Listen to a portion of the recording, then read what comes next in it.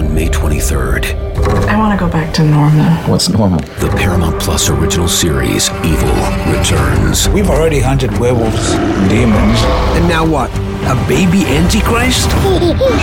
Okie dokie. Prepare yourself. You will not beat us. For the end. I have visions of hell. Make it stop. Make it shut up. You're not gonna survive this. Evil, the final season. Streaming May 23rd. Only on Paramount Plus.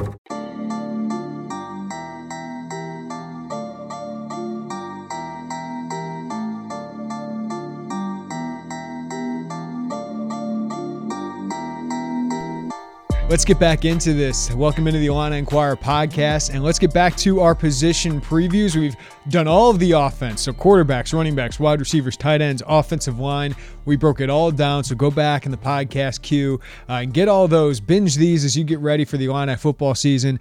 It's Jeremy Warner, Illini Inquirer publisher, with Joey Wagner of Illini Inquirer as well. We're recording this one on August 16th, so just 12 days away from the opener against Nebraska. And let's shift to the side of the ball that, the last couple of years might actually have done more, I guess. Defensively in 2019, so many takeaways. They were a huge reason that Illinois was able to get back. And last year, I think the offense was maybe a little bit more disappointing and more of the focus. But defensively, Illinois was atrocious last year, and I think there might be more questions on that side of the ball, given the experience at quarterback, running back, offensive line, tight end that Illinois has. I think there's more questions on this side of the ball, even though you do get a couple key pieces back in Tony Adams and Jake Hansen, a lot of familiar faces up front, but in different positions. And I think this front five that we're going to talk about, I think we can call it front five, front four, whatever it is. This is the position preview for the defensive line and outside linebackers.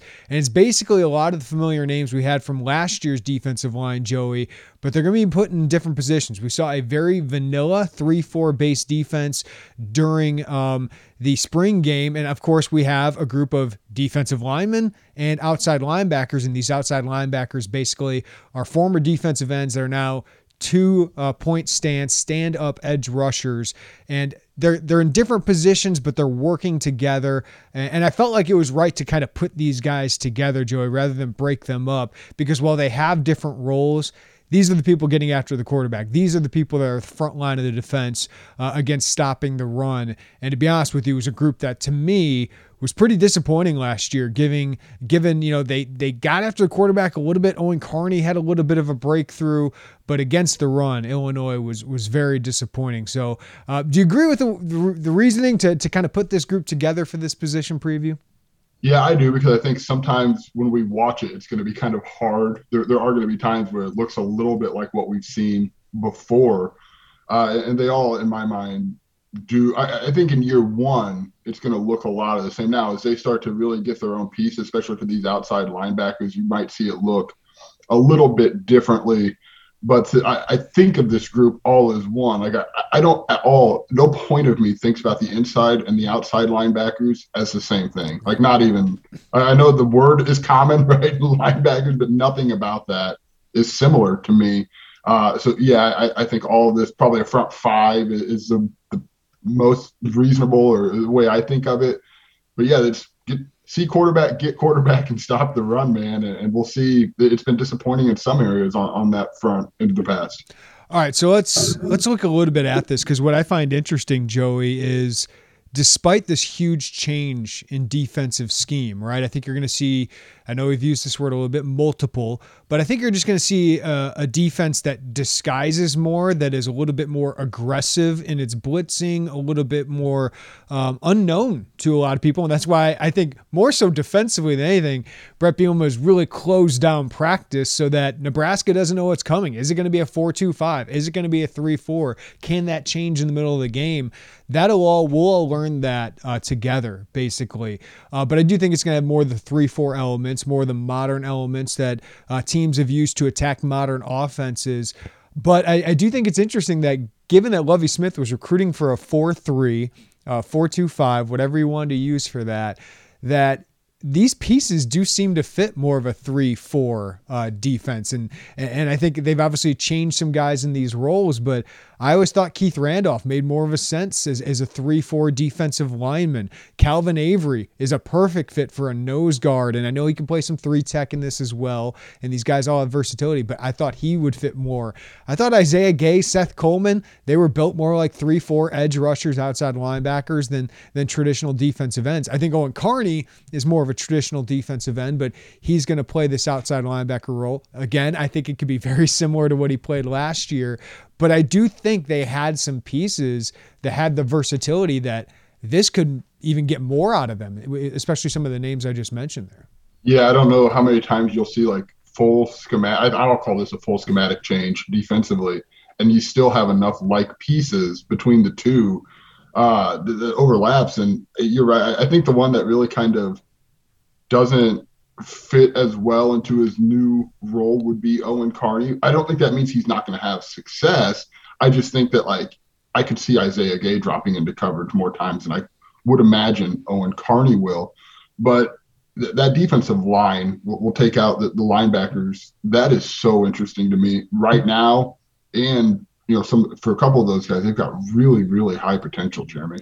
Yeah, let's talk about that group because I do think Lovie Smith, despite disappointment on the field, left some real talent in the defensive line positions. And it's really, we could see 2 of these guys on the field at once or 3 of these guys on the field at once, depending on whatever defensive scheme they want to throw out there. I thought Lovie Smith, the last few years, one of the positions he recruited really well was defensive lineman. And we look at this group, Calvin Avery, we saw in the spring take a step forward. I thought towards the end of last season, especially against Penn State, you saw some of those flashes that made him a 4-star prospect. Obviously, Johnny Newton was one of my favorite prospects they've gotten in the last couple of years, and he makes an impact as a true freshman, which is really, really difficult to do, but just a great athlete for his size, can really disrupt things, and now with an added year of strength as a redshirt freshman, I think he can take a big step forward, and a guy I think we both think is due for a big rise here and could be a big X factor for this defensive line is Keith Randolph.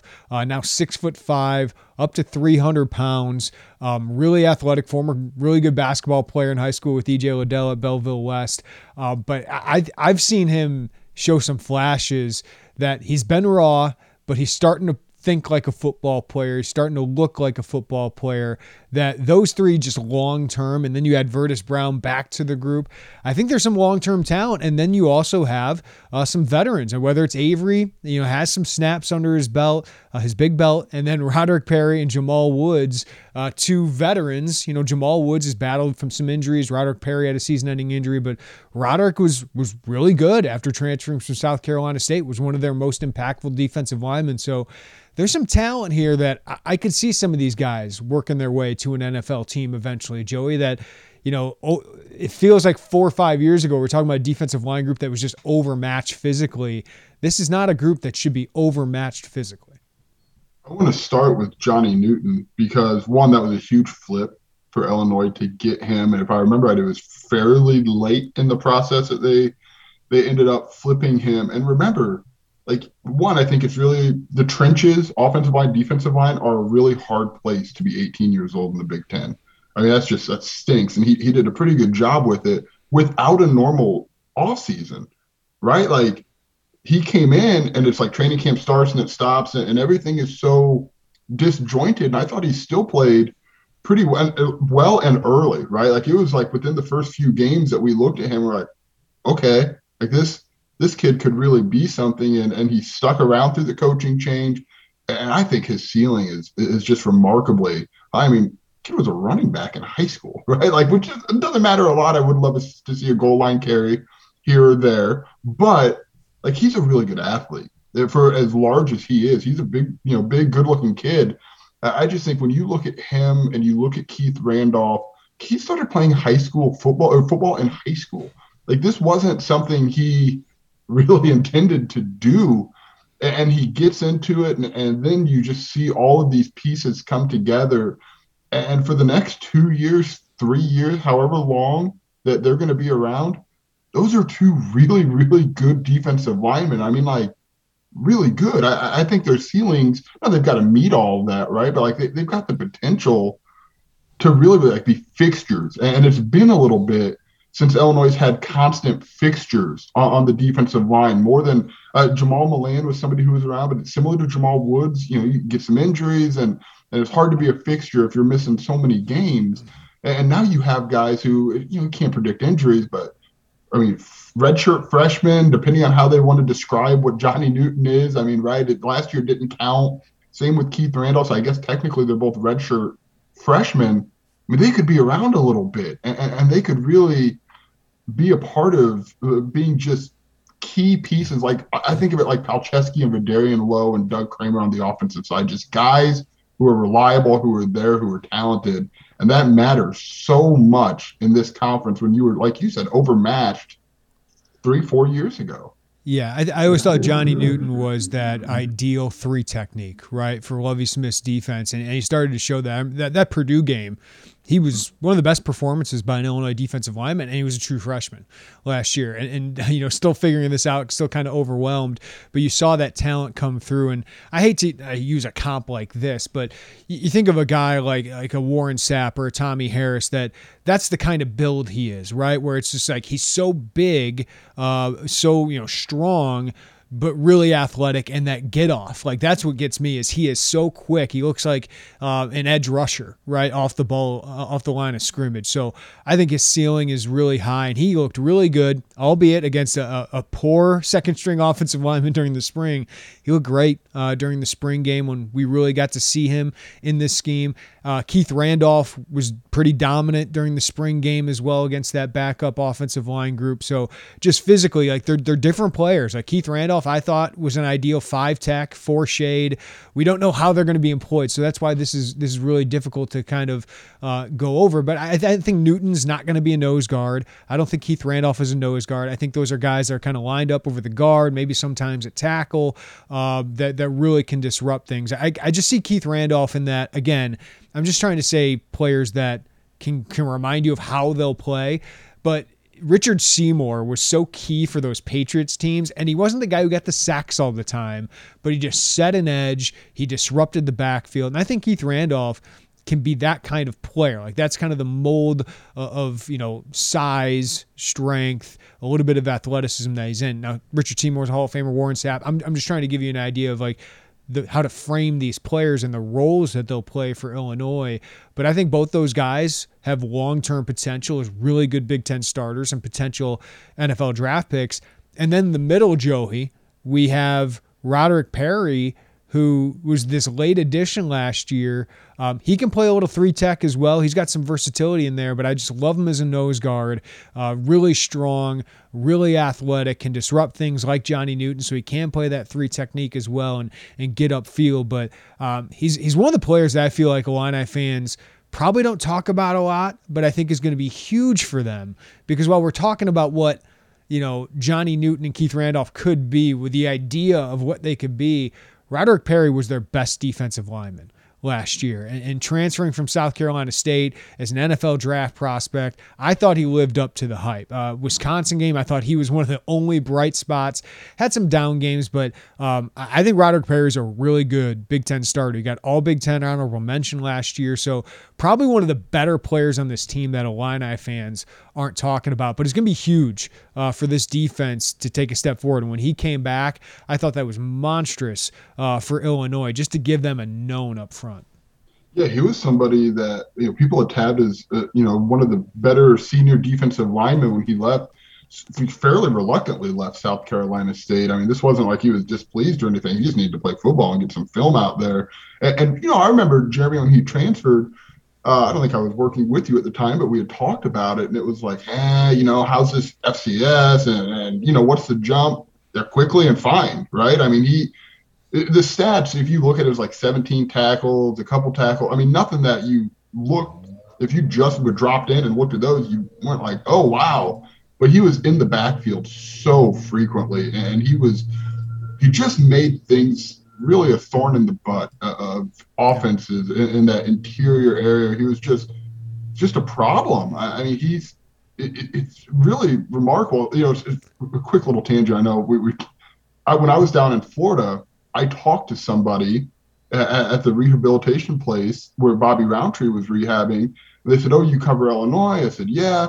They said, "Well, I know somebody who's a defensive lineman there." I said, "Okay, well, who?" They said, "I was a trainer at South Carolina State when Rod Perry was there." And I thought, okay, and obviously when we talked about Rod, one of the first things you talk about is his personality. He's everything's kind of just a sit around a table type discussion with the guy.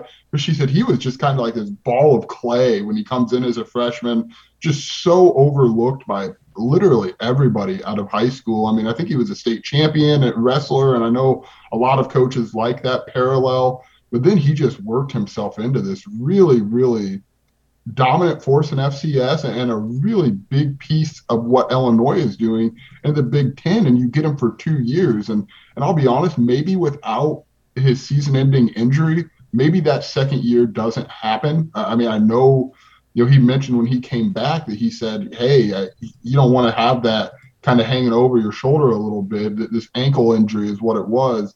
And he wanted more tape. And what a boon for Brett Bielema, for Terrence Jamerson to have this kind of guy in there. And you're right, really overlooked a little bit by a lot of people.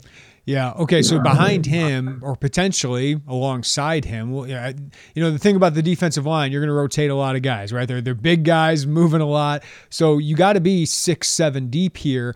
And I do feel like, at nose guard, if Rod Perry is one and Calvin Avery is one, or, they play together, or they play alongside each other.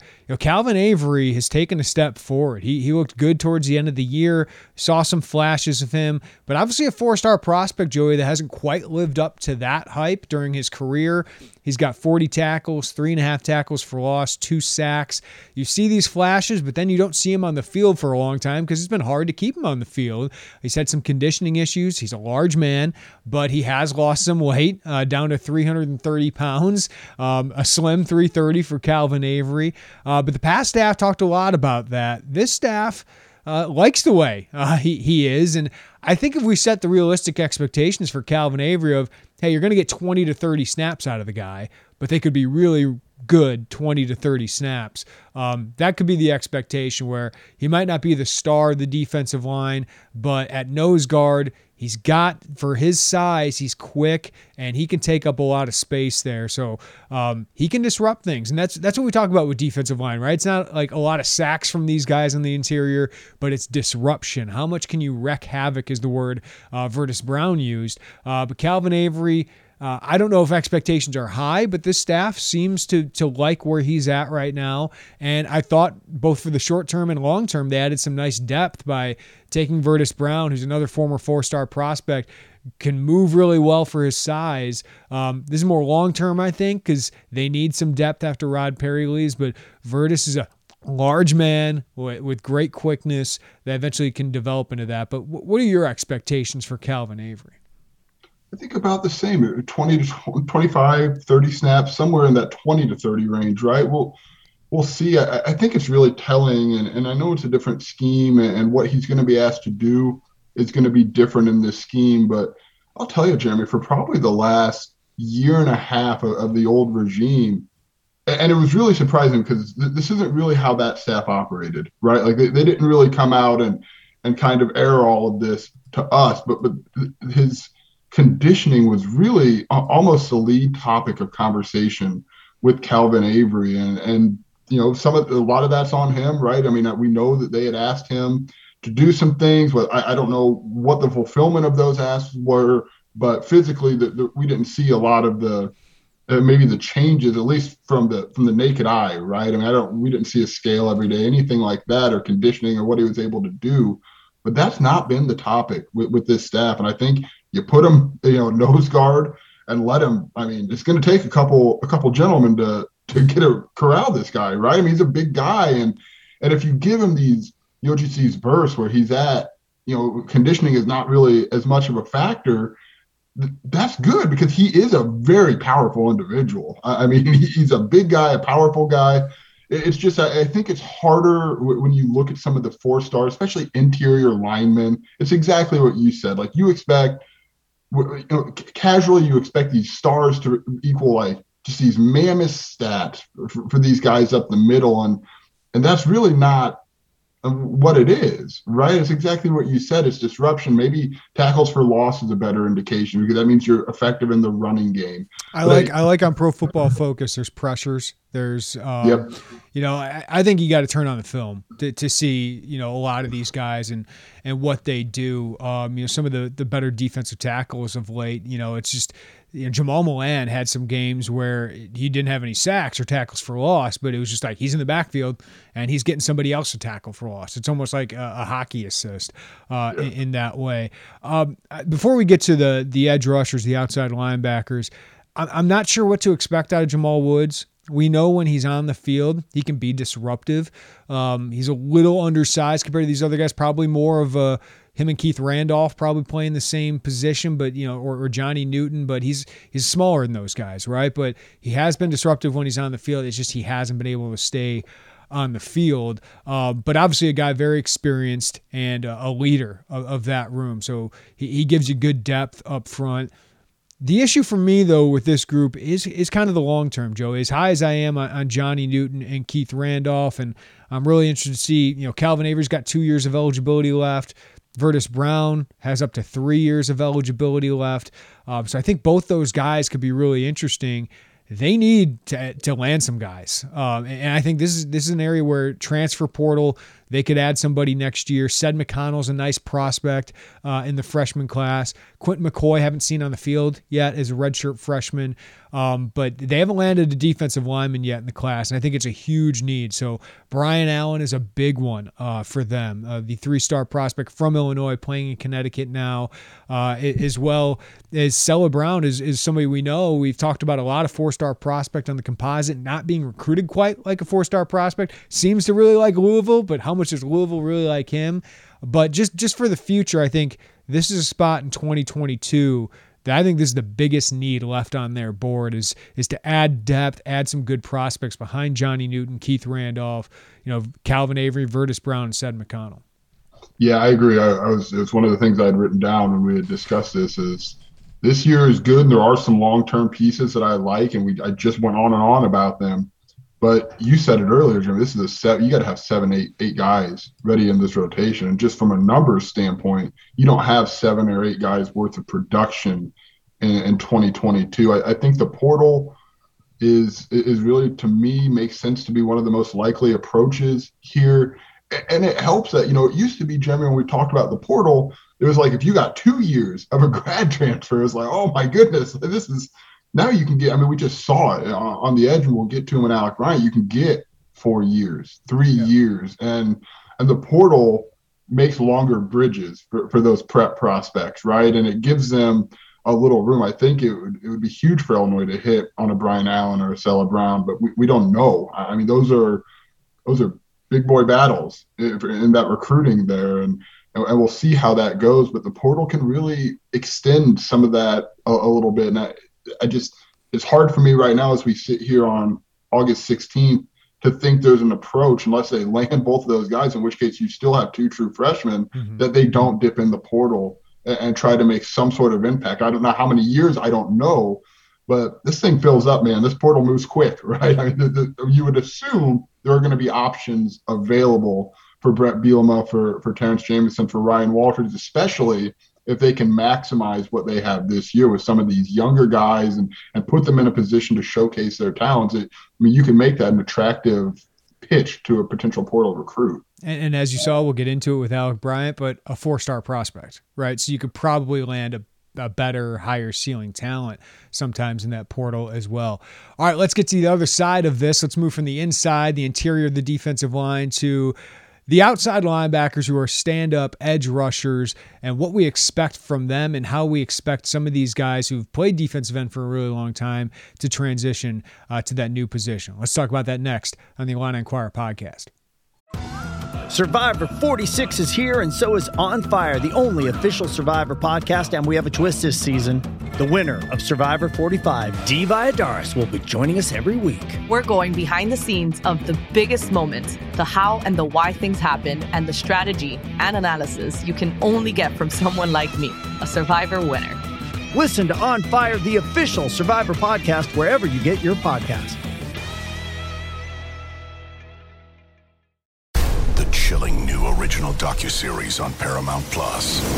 Why did he kill his family? The answer lies across the ocean in a woman named Sylvie. She's a Kian model. Where desire leads to deception. I ended up spending $12,000 and $15,000 a day. It was addictive. I can't get you out. And obsession leads to murder. Who did this to your family? You can't really maintain a fantasy forever. Control Alt Desire, now streaming on Paramount Plus. I think the first sign, Joey, of seeing that this defense is going to look different is when the spring roster came out and we see Owen Carney and Isaiah Gay and Seth Coleman and some others at outside linebacker. It was the first time it's like, all right, this is going to be some kind of look with edge rushers. Now I think we got to get rid of defensive ends. We did on 24/7 Sports. We get rid of some of these old time kind of designations because edge rusher, I like the term edge, is more of what these guys do now.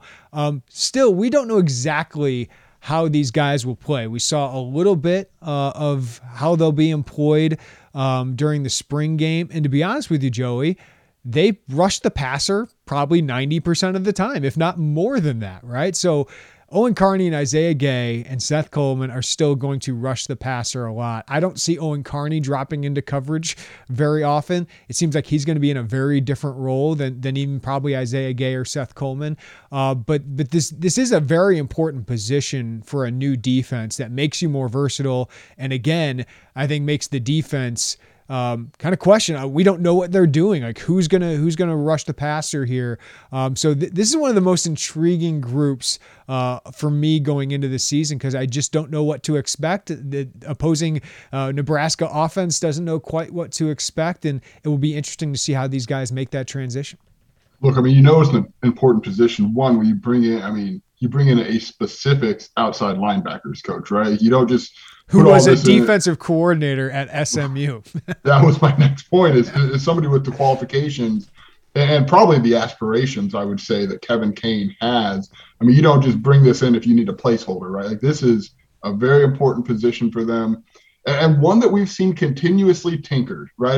They understand, I think they maybe are pretty comfortable with where they're at in 21 with Isaiah Gay, with Owen Carney, but you've started to see some pieces move around to this isn't something that's just going to go away next year because this is the best fit. This is something that, we anticipate sticking around, but I don't know. I think exactly what you said. Like, if I don't anticipate Owen Carney dropping much into coverage, it's just hard for me to see. But this is one of those that's like, man, if Isaiah Gay had this 2 years ago, I thought this would have been outstanding for him, but everything we know could be wrong, right? Like they have told us, they have gone out of their way to act like they've never heard what a position is called before when we talk to coaches and we talk to players. So, and that's fine. I get it. I don't love it, but I get it. So I don't know. It's exactly that with you. I'm curious to watch some other pieces of how this defense lines up, just kind of nerdy rotational things. But this is like, what are they going to do? What is the snap count going to look like, right? And I think a lot of this is going to vary from the Iowas of the world to the Minnesotas of the world, right? I think you could see things looking different. What you see against Nebraska week 0 is maybe not what you're going to see against Wisconsin in week whatever in the world they play Wisconsin. So I think that's so interesting because for the longest time, coaches in their pregame would say Illinois does this, and defensively, and we'll see you later, talk to you after the game. But now I think you could see at least this specific position really causing maybe some nightmare unsettledness for opposing coaches. Yeah, here's my theory, okay? Like, I don't know this, but they've used the term multiple. My theory is against a team like Wisconsin or Iowa, more traditional, uses tight ends, all of that, you'll see a more 3-4 kind of look. Now, when you see, which would be, I think the biggest change is 3 down linemen as opposed to 2. I think and you'll have 2 outside linebackers, right? Owen Carney, Isaiah Gay. When you get a team like Nebraska, that's a spread team, slot receivers out there. I think you're going to see 5 defensive backs, that star position with Prather Hudson or Eddie Smith, whoever plays that nickel position. And I think you'll see 2 down linemen and the two outside linebackers on the edge. I think that's kind of what you'll see. Like, that's just my theory. We'll see if I'm completely wrong, and that's a kudos to Brett Bielema and Ryan Walters and all those guys for keeping this under wraps. But I think you're always going to see these two outside linebackers on the field. I think the number that will change the most is the interior defensive linemen, how many guys are on the field. So let's talk about how we think these guys do fit. We mentioned a little bit with Owen Carney. I mean, he had the chance to go to, I heard Wake Forest was where he was likely going to land, but Penn State, Florida State, Texas were all interested in him. And he had a mini breakout last year. He was all Big Ten second team. I will say he was pretty good all year, but the game against Purdue where he has 3 sacks, that's where most of those stats were. So I don't know if I'm expecting Owen Carney to have double-digit sacks and have a Whitney Merciless year, but to get him back was huge because he's just an experienced, solid, edge rusher, really good against the run for the most part as well. And to get him back was pretty big for Illinois. He's 6'3", about 270 pounds. So he's going to be standing up, but I think you're going to basically see him be a strong side defensive end. I don't think his role changes all that much. I don't think you'll see him drop into coverage. Isaiah Gay, I think, is built for this. Like, I think at 6'3", 6'4", 250 pounds, he's just got a special kind of athleticism, bend, we like to say, with these edge rushers where he can kind of keep his balance and keep moving upfield. I wouldn't be surprised if he had more sacks by the end of the year than Owen Carney here, but I think it's a natural fit for Isaiah Gay. And I think for Owen Carney, he sees a lot of value in, like, I can help myself for the NFL. So I don't know, like, Illinois has not been great getting after the passer, right? Like, their pass rush numbers have not been great over the last couple of years. Did improve a little bit last year with what Owen Carney did. I think these guys are solid. I think it's up to them to show that they can be really disruptive again. Like, can Carney do that again more consistently? Can Isaiah Gay finally tap into all that potential we think he has? Yeah, look, it kind of feels a little bit like it sounds like we could be knocking Owen Carney, right? Where it's like, this isn't the idea. That's not the case. I think there's a reason Brett Bielema has really put him front and center through all of this offseason. I mean, and any chance Brett gets to talk about Owen Carney, he does. And I think that's meaningful. I don't think that's coach speak. I think there's a lot of 2 sacks in the spring game too. So he looked good. And Isaiah Gay looked great in the time we saw him in the spring game too. Yeah. So I don't want people to hear this and think, they don't think Owen Carney is going to have an impact or whatever. I think it's just not the ideal thing for him, but I still think that they're going to make it work. And look, part of the pitch, I think, to get him back was Brett saying, I just coach this position in the NFL. I've seen guys who are built like you, who have similar skill sets to you, and we've done things with them, and we know how to do that. And I think that was attractive to Owen Carney. So I don't think this is like, I don't know. We'll see. I think he's going to have a solid year. No, I think what I was trying to say is, like, I don't know if you have an elite group here. Right? Like, Owen Carney's a good player, good Big Ten player, and I think Isaiah Gay can be, but I don't know if I go into the season thinking these two combined for 15 sacks, right? And Illinois has got an unbelievable pass rush. I think it's great they have them back. Like, it is huge to get both these guys back rather than throwing Seth Coleman in there or, needing to rely on Ezekiel Holmes, who we have no idea what he is capable of. I think these guys give him a high floor. I just don't know what their ceiling is, and that's what's going to be interesting is, can this coaching staff unlock Isaiah Gay's potential and help Owen Carney take his game to another level? Sure, yeah, and I didn't think we were not, but as we talked, I'm like, does this sound like we're knocking him because we don't think he's a fit? I don't think that's the case, but Isaiah Gay is really interesting, Jeremy, because, I mean, let's be honest, when he was a freshman, he did fine. I know that was 4 years ago. He didn't really have a lot of business being a freshman at that size, defensive end in the Big Ten, and then he made it work because he's quick, he's athletic, he's got some skills, but that is a really small defensive end. He looked good against Ball State as a true freshman. Getting to the Big Ten, it was just, all those guys, right? I mean, Alex Palczewski, all of them. Like, it was just, like, unfair that they had to play. Yeah. But I do wonder, if it's – and then it was kind of slow for Isaiah Gay for a little bit there. There just wasn't a lot of on-the-field production. And then that's what I said. You kind of have this – alternative universe when you think about what he would have been if this would have been a scheme earlier in his career, because I think this fits so much of what he's able to do. And I think you nailed it. The floor, we have a rough understanding unless things completely fall off. I mean, I think you can say that about a lot of places. You have super seniors.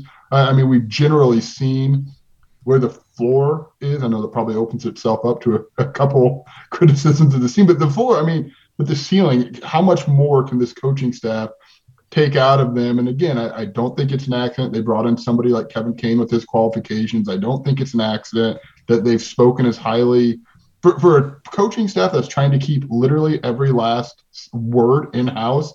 It's not an accident when they say certain things. You've got to listen, right? And if you listen, you're hearing good things about those guys. Now, if this is probably the position outside of offensive line where you look and you're like, oh man, if there's no super senior year, how does this look? I mean, they probably would have been more active in the portal earlier. I think that's fair. And I think they would probably be personally driving to NCAA headquarters to try to beg for an Alec Bryant waiver. But that's not the case this year. And you get two guys who can really kind of take control of that room, which is a young room, and just be guys who kind of set the expectations of what Illinois wants this position to be. And then you got to get it out of them. But I think having those two guys in there is really important. Yeah, I think outside linebacker is one of the biggest questions long-term here for this roster, because I got my scholarship chart. You got two super seniors in Isaiah Gay and Owen Carney you feel pretty good about. No seniors, no juniors at the position. One redshirt sophomore in Ezekiel Holmes, who has played 14 defensive snaps, and then 4 freshmen, right? DJ Johnson, not going to play an impact this year. Like he's got to add strength, but an interesting long-term prospect who Bielema and his staff personally went out and got. Seth Coleman, who long-term talent, ridiculously high ceiling. Alec Bryant, nice addition. We'll talk about him here in a little bit as a transfer, but likely not to play this year, though Illinois is going to try.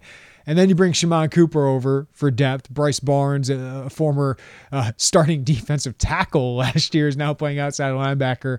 But those are big questions. That's a big drop off there, or like a big drop off into the unknown, I should say, because there certainly is some talent there. But for this year, I think your second string has two guys, Joey, that certainly look the part. I mean, you look for outside linebackers in a 3-4 scheme or these edge rushers, 6'5", athletic, 240 to 250 pounds. Like that's what you want, right?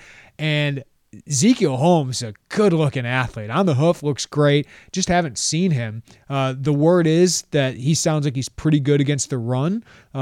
Is he as athletic or as quick as Seth Coleman? Not sure, but Seth Coleman's a guy I am excited about long-term. Started several games last year as a redshirt freshman defensive end over Isaiah Gay, so that tells you what the previous staff thought of his talent. Had some nice moments, but 6'5", 245 pounds, and he's just got some quick twitch athleticism that you can't teach, Joey. So if Kevin Kane can get the technique part, add strength, all those things, he has a really high ceiling, and I would expect him to be, the next guy off the bench. Like if they need Isaiah Gay to take a break, or if Isaiah Gay's struggling, Seth Coleman comes in. Maybe Holmes is Carney's backup, but I think Seth Coleman gets the most reps behind those guys, and I think his ceiling is really high. I don't know how much we'll see of it this year, but this is his third year of college, right? So I think Seth Coleman's a guy I'm excited about long term.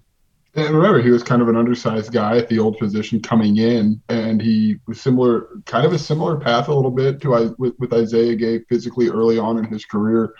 But I'm with you. I don't know how much he's going to show of his ceiling, but I think there's going to be enough on tape where going into next season, you can look and say, hey, that guy had an X number of snaps. He has some pretty solid moments there. And that's exactly what you want out of a backup who's knocking on the starter's door. Right. And beyond him, we don't know how much stock you put into Shimon Cooper right now. I mean, they say he's just incredibly strong, upper body, but he literally just moved there. Right. So, I mean, there's outside of really, I would say, Jeremy, those top three, just because I don't know what to expect out of Ezekiel Holmes, I wonder a little bit depth wise where this is at and how they balance that out with exactly what we had talked about, where we think that interior line changes with scheme more than the outside linebackers, meaning you got to have some guys to go in there and keep guys fresh. You can't play Owen Carney and Isaiah Gay. I wouldn't think every snap. Maybe you can. I don't know how well they're conditioned. I mean, I'm assuming that's a big order. So you got to have some other guys ready to rock in there. And outside of Coleman, I do wonder a little bit about who those guys are.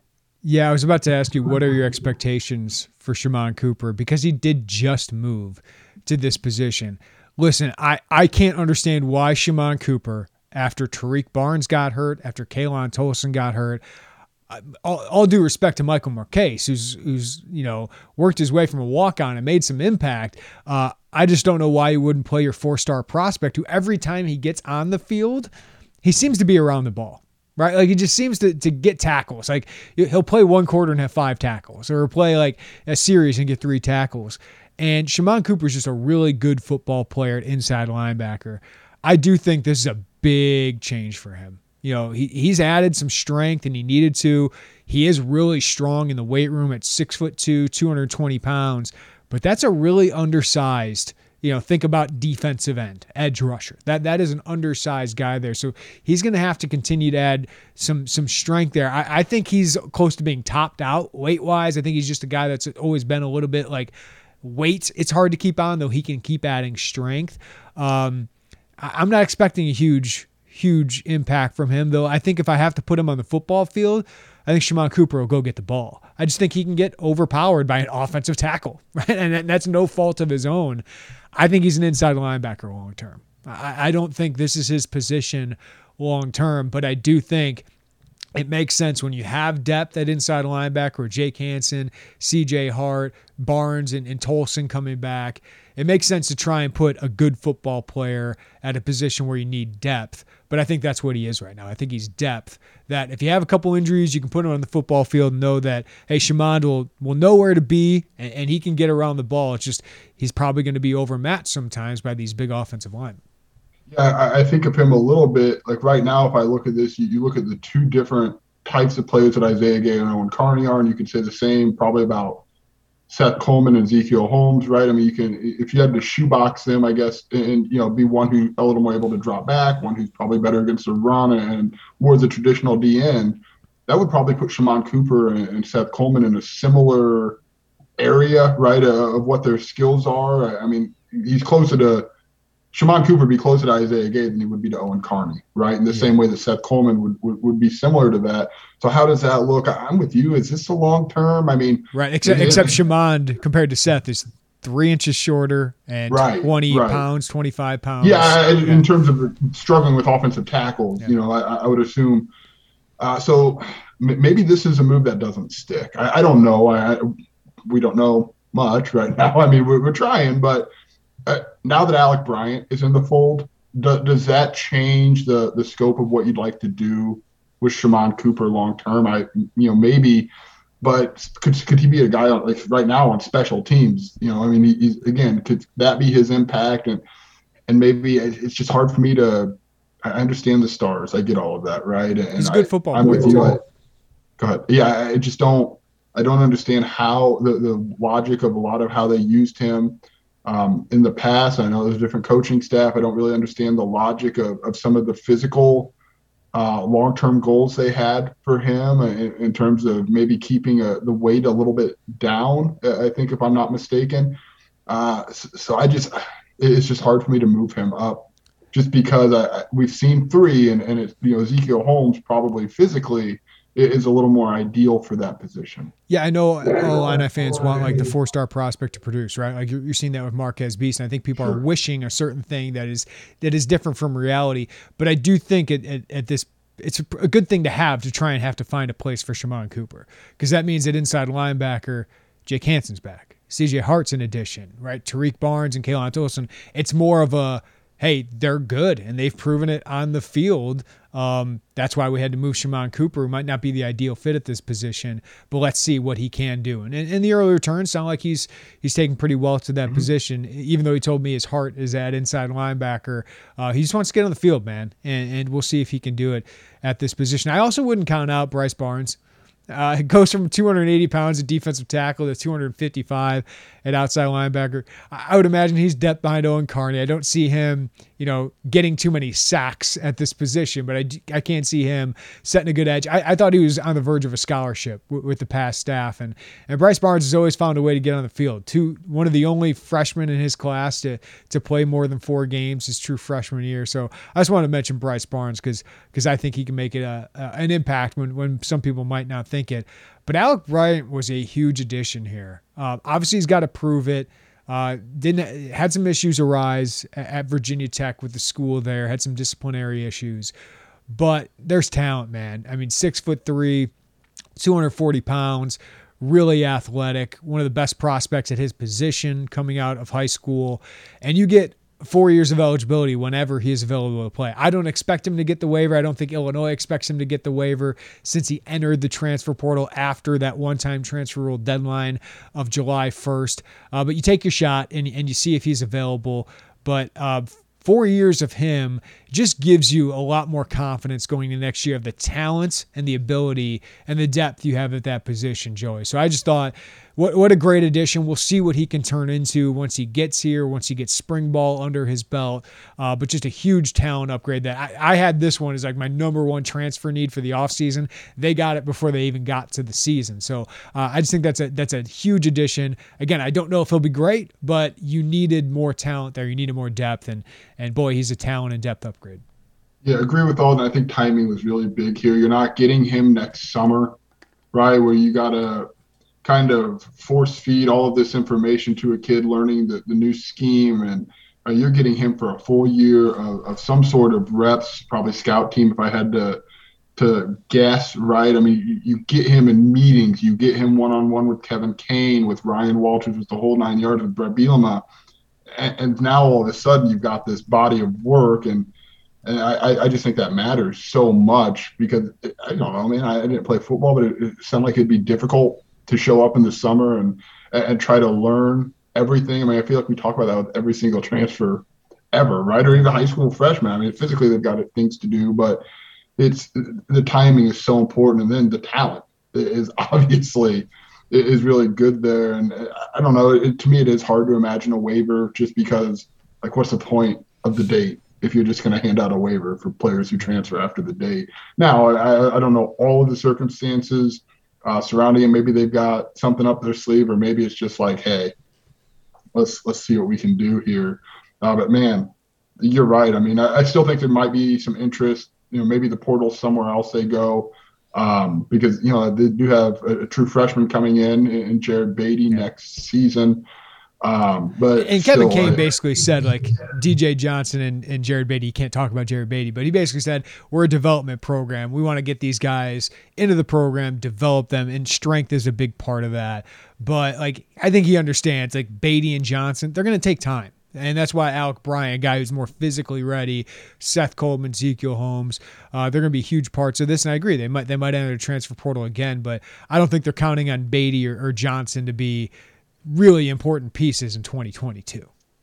Look, we've said that with several other positions. Good. Yes. Right? Like, good. That is so tough to do, to walk in there and be a true freshman. Now, if you play your way into it, hey, more power to you, right? But if you're asked to figure it out on the fly, that's a different thing for me. So yeah, the portal, maybe we'll see. Maybe they're so enthused with what they have with Seth Coleman that maybe that lessens the need for just like a kind of a shoot your shot, big game hunting type of portal. We'll see. But getting him now, I mean, it's huge. It's huge. All right, so let's wrap this up with the front four, whatever it'll be. We'll see what it looks like during the season. This group needs to take a huge step forward because while there have been some good talents over the Lovie Smith era, I mean, Oluwole Batiku had one of the best years of recent memory, was inconsistent, of course. Owen Carney was an all-Big Ten second-team guy. I think Jamal Milan was kind of an underrated piece of those defenses. And, of course, rest in peace, Bobby Roundtree, who looked like he was headed for stardom. And Roderick Perry had a good year last year. But as a unit, I mean, you look at the rushing yards per game rank. The last 4 years, Illinois has been the worst team in the Big Ten allowing rushing yards per game. 200-plus yards every year. And you have to be under that number. Like, you have to be competitive, and Illinois has just not been competitive. And then you look at the pass rush numbers over the last 4 years. This is according to Pro Football Focus: 72, 72, 105, 77. Okay, those are bad front fives, front fours. Right, you just are not producing. You're not disrupting enough. You're not winning enough one-on-one battles. And I do think this defense will be a little bit different. You're not just shooting into a single gap and disrupting things. And Illinois didn't have enough talent to win enough one-on-one battles to succeed at that, in my opinion. Now you're looking to take up gaps, right? You're trying to just take up a couple blockers and let the next guy come through. At least that's what we envision this defense being based on what Brett Bielema has done in the past. So let's see what they can do. I think the talent, when you look across the Big Ten level, Joey, probably, in that 7 to 11, 12 range, I would imagine, up front.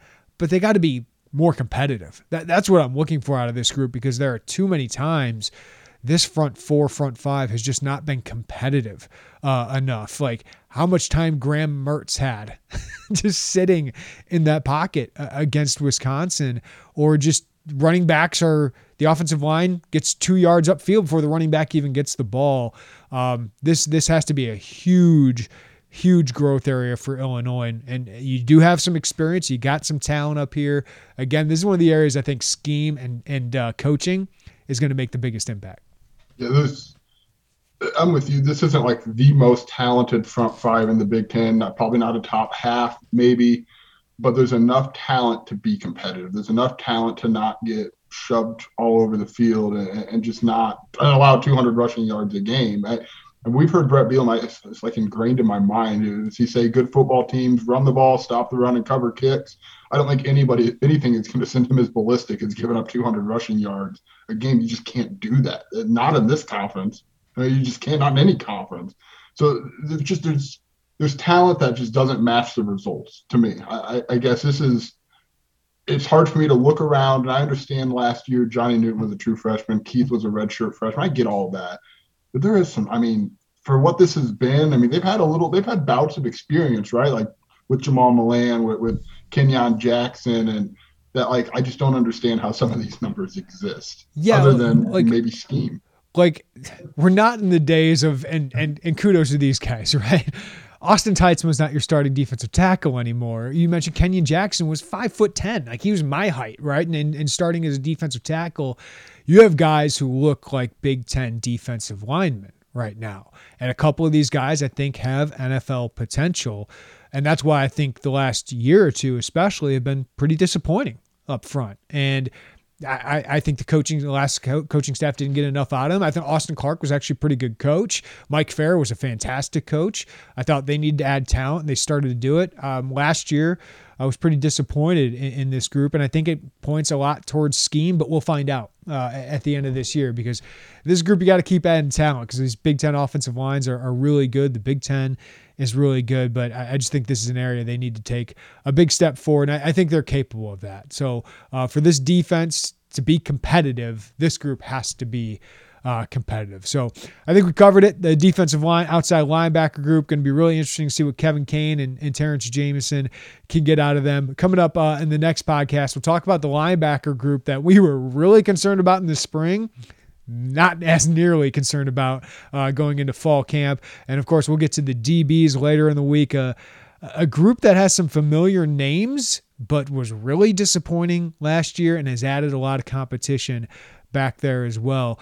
So thanks for listening to the Illini Inquirer podcast. Get our podcast wherever you get your podcast. Subscribe to us, rate us, review us. We appreciate when you do that. And check us out. It's free VIP day Monday on the site. So if you don't even have a VIP subscription, you can get all of our content, see our board for free. But then later this week, Tuesday and Wednesday, our best deal of the year, 75% off a VIP subscription for your first year. That's more than $75 of savings, $225 a month basically for all of our Illini coverage. And we got a lot of it coming up with the season upon us. Joey Wagner, thank you, buddy. Thanks, man. Appreciate it. All right, we'll talk to you guys next time on the Illini Inquirer podcast.